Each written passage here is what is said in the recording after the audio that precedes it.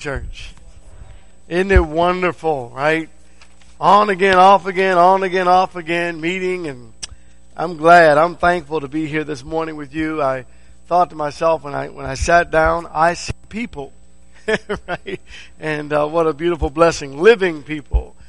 We are thankful to be able to be here to assemble to worship our great God in spirit and in truth. And it's great to see each and every one of you, those of you who are with us, present physically, and those who are online. We thank you for your attendance. Let's go to God in prayer, please. Merciful and kind Heavenly Father, we do praise your holy and divine name and thank you. We know, Lord God, that you are in control of all things. And we give unto you, we grant unto you all the glory. We're thankful, Lord God, to you for watching over us and for keeping us, for blessing us and bringing us to this hour, to this day where we can worship you in spirit and in truth. We pray our worship will be pleasing and acceptable in your sight, and that we'll never take our minds off of Jesus, your great Son. Help us, Lord God. Help us to rid our minds of worldly thought. We might focus only on you. In Jesus' holy and precious name we do pray and thank thee. To be thy will. Amen. Jesus is Lord. I know we know that. We just sang the hymn. But what does that really mean to God's people? What does that mean to the world? What I mean by that, as far as the world is concerned, is the day of judgment. What will that really mean? In Genesis chapter 1, we find that Jesus, the eternal God, has been there from before the beginning because he is eternal. And this morning what I want and hope that we may be able to do is to reconstruct or to ensure that God is right in our minds. If you get God right in your minds, everything else falls into place. Elohim, the Hebrew word for God. It occurs over 200 times in Genesis alone and about 2,600 times in the Old Testament. And its form is plural, but the construction of the word itself is singular. It represents the Godhead. And you're going to hear me say this over and over again, the supreme God. So Genesis 1 and verse 1, in the beginning God created the heavens and the earth. It's important that the word Elohim is used here because of the way the word is used. Because when you get to verse 26, you find a plural version of the idea of what this Bible is speaking of. Then God said, let us. He's not talking to himself. He's talking to the Godhead. The Godhead is speaking. Then God said, Elohim said, let us make man in our image according to our likeness, and let them rule over the fish of the sea and over the birds of the sky and over the cattle and over all the earth and over every creeping thing that creeps on the earth. Colossians chapter 1, please. It means Father, Son, and Holy Spirit. The Hebrew word Elohim, the name Elohim of God, represents the fullness of deity. And so when we turn over to Colossians chapter 1, listen to what the Bible says about Jesus. Verse 16. For by him all things were created, both in the heavens and on earth, visible and invisible, whether thrones or dominions or rulers or authorities. All things have been created by him and for him. And he is before all things, and in him all things hold together. He is also head of the body, the church. He is the beginning, the firstborn from the dead, so that he himself might come to have first place in everything. For it was the Father's good pleasure for all the fullness to dwell in him. Deity, all of it is in Jesus. And only the eternal God can be a part of this deity. Chapter 2, verse 8, Colossians. See to it that no one takes you captive through philosophy and empty deception according to the tradition of men, according to the elementary principles of the world, rather than according to Christ. For in him, Jesus, all the fullness of deity dwells in bodily form. Now that kind of puts another or sheds another light on this idea. Turn to Matthew chapter 1. Because I want you to see now the depth of the word theos in the Greek. The same idea of Elohim, the supreme God or deity. The term that's used of deity that refers even to Jesus Christ. In Matthew chapter 1, the Bible says in verse 23, Behold, the virgin shall be with child and shall bear a son, and they shall call his name Emmanuel, which translated means God with us. Supreme. So here you have Jesus, who came in bodily form. And the Bible says that all the fullness of deity, that's Father, Son, and Holy Spirit, dwelt in Jesus. The Godhead, Elohim, whole theos, God came down. John 1 and verse 1.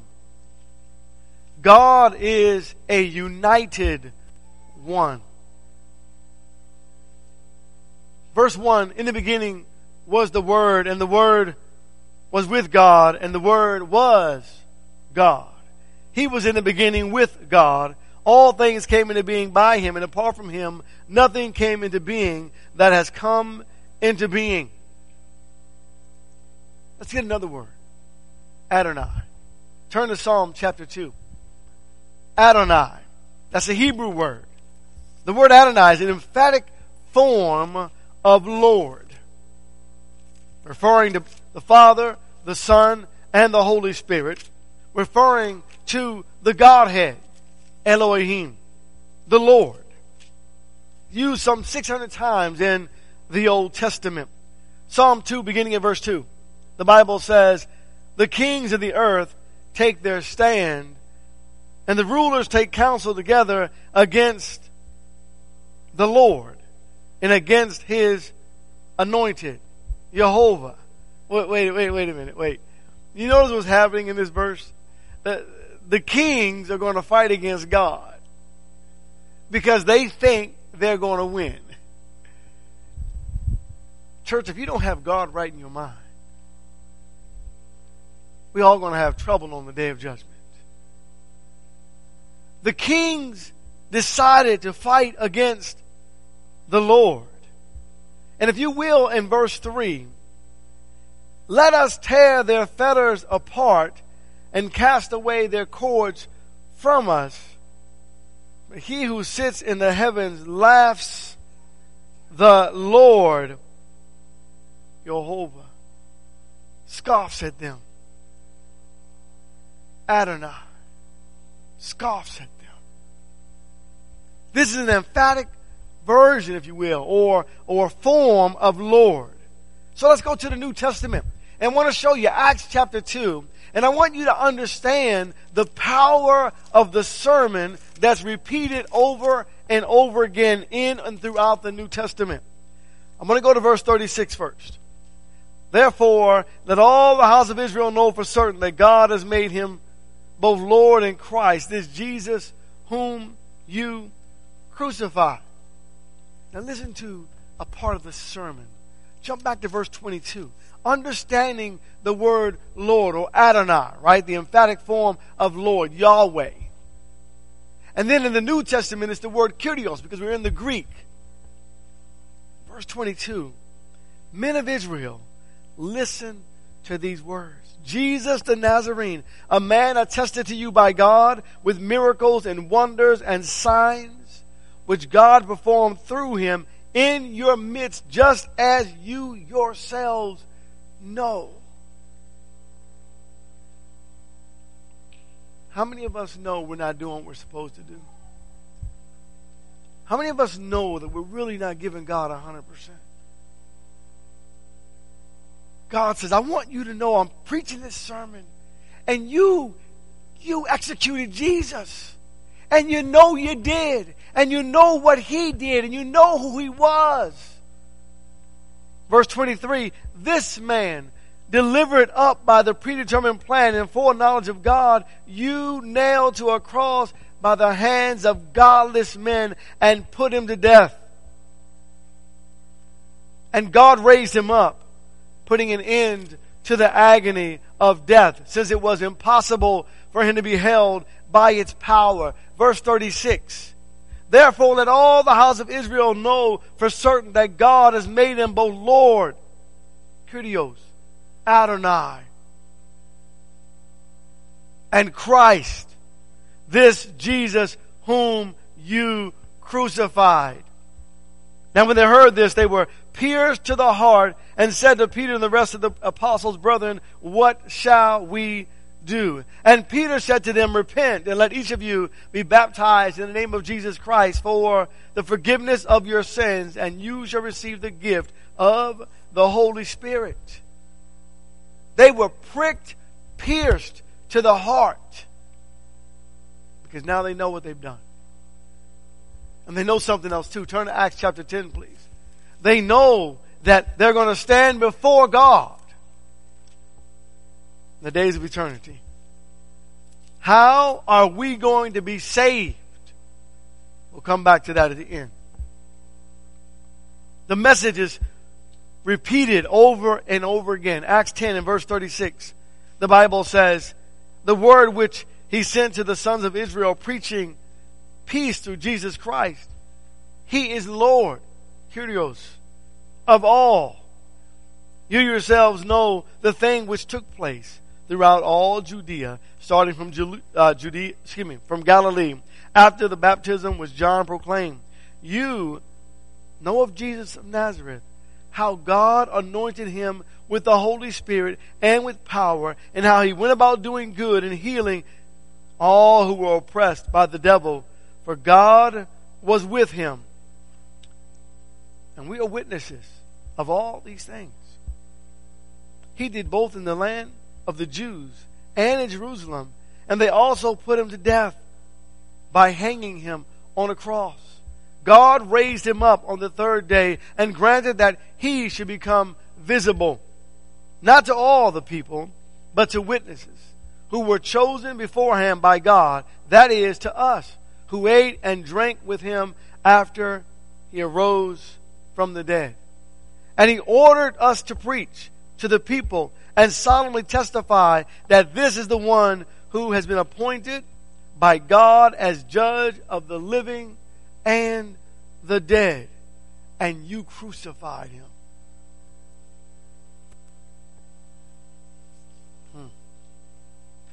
Jesus Christ, Adonai, Jah, Theos, Elohim, Yahweh, Lord. Where does Jesus fit in your heart? The Lord. Turn over, if you will, to Genesis chapter 3. Jehovah God, Yahweh. This term, a word, refers to God, the self-existent one. And the Jews were afraid to use this name for a fear of repetition. This became Israel's distinctive name for deity. And so whenever you see in the Old Testament the word Lord in all caps, it's speaking of God's personal name. The name of God, brethren, is not to be trifled with. And I asked this a long time ago, and I ask you again, when you hear God's name used in vain, does it send chills up your spine? Does it bother you? Or do you laugh with the beautiful gesture of Hollywood and our friends? Do you take a stand? If you have God right in your mind, all of this falls into place. Genesis 3 and verse 14. The Bible makes it clear to us. It says, the Lord God, Jehovah, Yahweh, Elohim. The Jehovah said to the serpent, because you've done this, cursed are you more than all cattle and more than every beast of the field. On your belly you shall go, and the dust you shall eat. And you notice that when Jehovah Elohim spoke to the serpent is the only one in Genesis 3 who had enough common sense to not say a word. Because he knows who God is. Remember Adam? He blamed Eve. Right? Eve blamed the serpent. And it wasn't that Satan had no one to blame. He was the only one with enough common sense and reverence. Because he was in the presence of Jehovah Elohim. And so he said nothing. Turn to Isaiah chapter 7. And you know, people forever will fight against God. We will fight God and fight God and fight God to have maybe what we want or to have our ways. But God is not to be trifled with. Isaiah chapter 7, we see the words Adonai and Jehovah in verse 6. Thus says Adonai Jehovah. I'm sorry, you go back to verse 6. I'm sorry, go back. Let us go up against Judah and terrorize it and make for ourselves a breach in its walls and set up the son of Tabeel as king in the midst of it. So this is Aram and Ephraim and these nations come together. We're going to go and overtake God. And then verse 7 says, thus says Adonai Jehovah, it shall not stand, nor shall it come to pass. God. Exodus chapter 3, please. We serve a mighty God. In the midst of this pandemic, have we forgotten who's in control? In the midst of this pandemic, have we given up on God? The only one who can save us and the only one who can stop it. Have we forgotten the power and the mighty name of God? Elohim. Exodus 3 and verse 13. Then Moses said to Elohim, behold, I am going to the sons of Israel, and I shall say to them, the Elohim of your fathers has sent me to you. And now they say to me, what is his name? And what shall I say to him? And God said to Moses, I am who I am. Jehovah. Thus you shall say to the sons of Israel, I am has sent me to you. And God, Jehovah, Yahweh, furthermore said to Moses, thus you shall say to the sons of Israel, the Lord, the God of your fathers, the God of Abraham, the God of Isaac, the God of Jacob has sent me to you. This is my name. And this is my memorial name to all generations.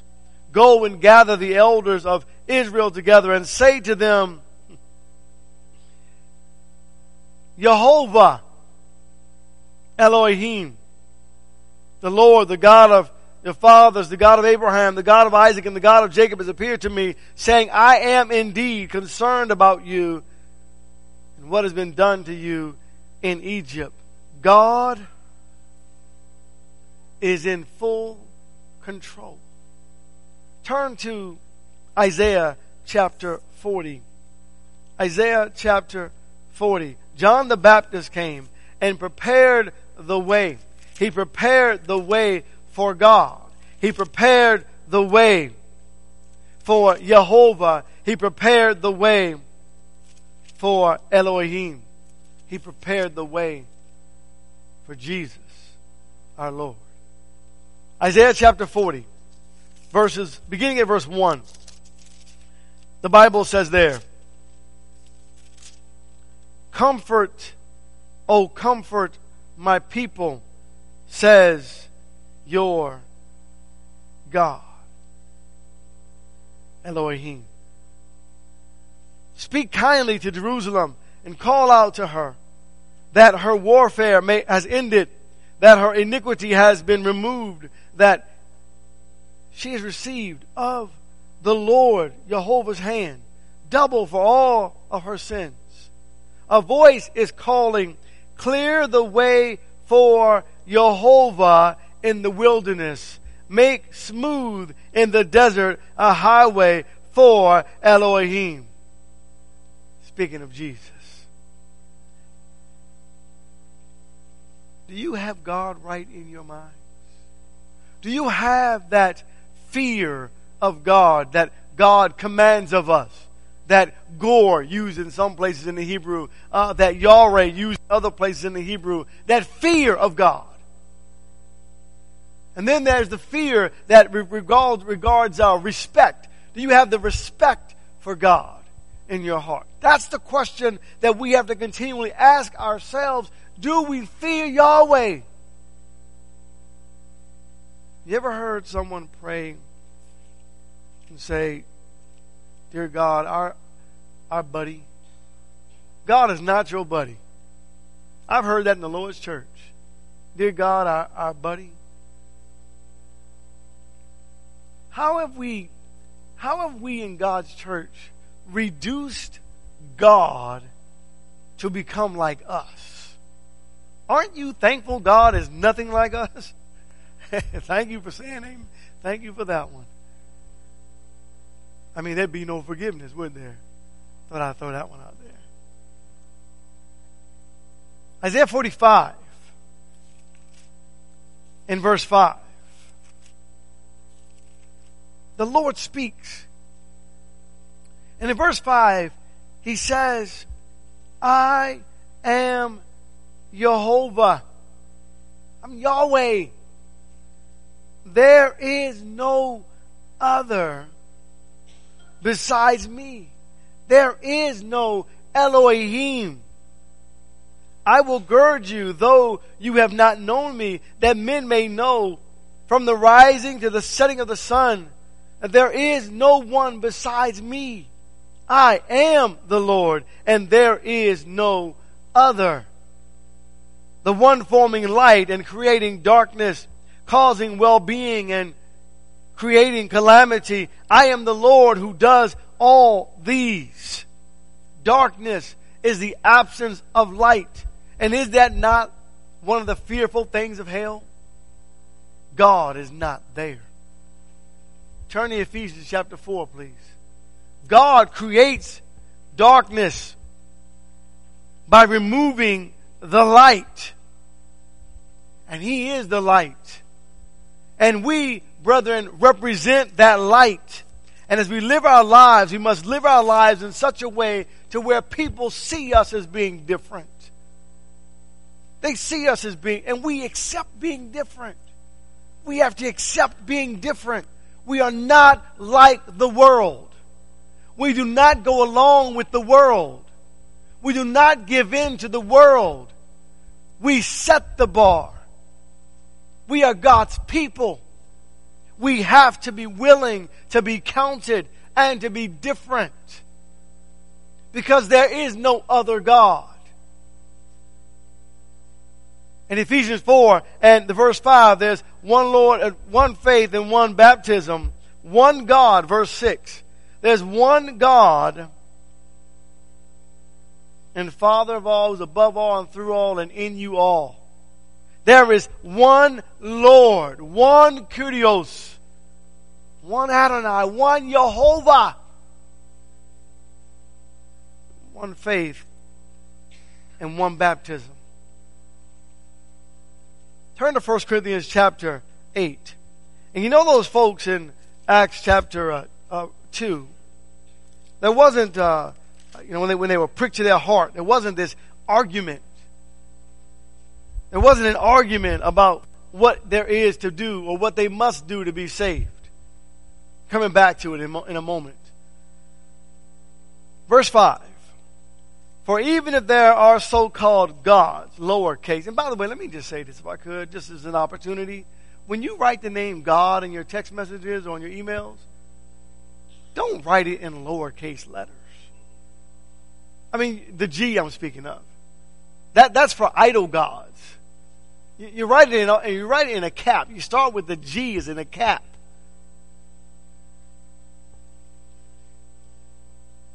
Yet for us there is but one God. Let me go back. I want to read the context. Verse 5 again. For even if there are so-called gods, whether in heaven or on earth, as indeed there are many gods and many lords, lowercase. Yet for us there is but one, uppercase, right? Capital G. There is one God, the Father, from whom all things, and we exist for Him, and one Lord, Jesus Christ, by whom are all things, and we exist through Him.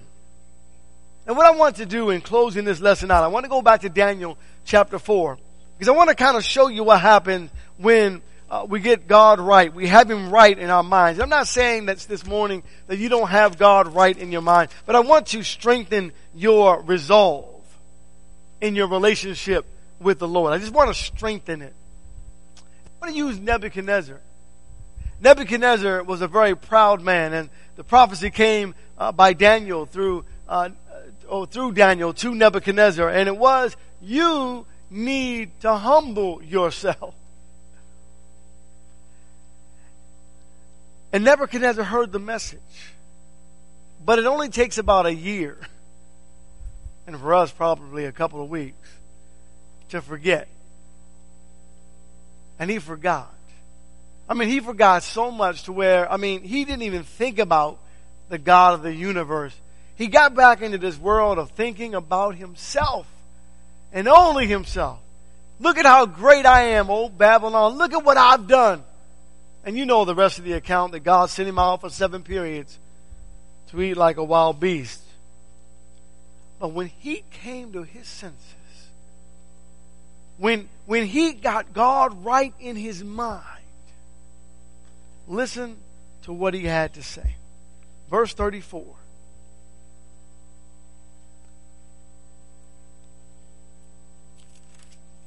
Didn't look right when I started reading it. Daniel chapter 4, verse 34. But at the end of that period, I, Nebuchadnezzar, raised my eyes toward heaven, and my reason returned to me. And I blessed the Most High, and praised and honored Him who lives forever. For His dominion is an everlasting dominion, and His kingdom endures from generation to generation. And all the inhabitants of the earth are accounted as nothing. But He does according to His will in the host of heaven and among the inhabitants of earth.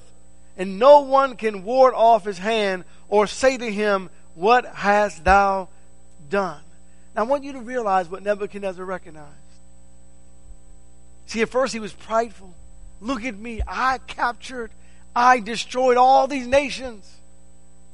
And now he recognizes that in relationship to God, he's nothing. How many of us understand that? How many of us understand that? And so as we begin to ask the question, why? Maybe we ought to step back for just a moment and say, God, I don't know why, but I thank you for this hour. I thank you for this moment. He came to his senses in verse 36, and he continued to say, at that time my reason returned to me, and my majesty and splendor were restored to me. For the glory of my kingdom and my counselors and my nobles began seeking me out So I was reestablished in my sovereignty, and surpassing greatness was added to me. Now I, Nebuchadnezzar, praise, exalt, and honor the King of heaven, for all his works are true and his ways just, and he is able to humble those who walk in pride. Church, don't make God humble you.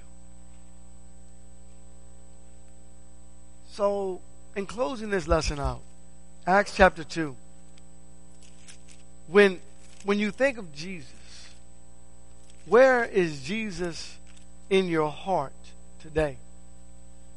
Where is he in your mind? When you think of Jesus, has he been elevated to his proper position where he's always been, even with us, without acknowledging him? That's where he is. But in our hearts, have we elevated him to the proper position that he is Lord, that he is Christ? And in verse 36,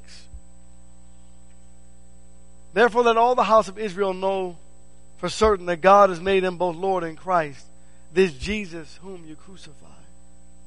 Now when they heard this, they were pierced to the heart and said to Peter and the rest of the apostles, brethren, what shall we do? There may be someone here this morning who has not surrendered to Christ, who has a desire to surrender to Christ. There may be someone online who has a desire to surrender to Christ but hasn't done so as of yet. Or there may be someone online or someone here who has not had that desire, but today you have that desire to surrender to Christ. Listen to what God says.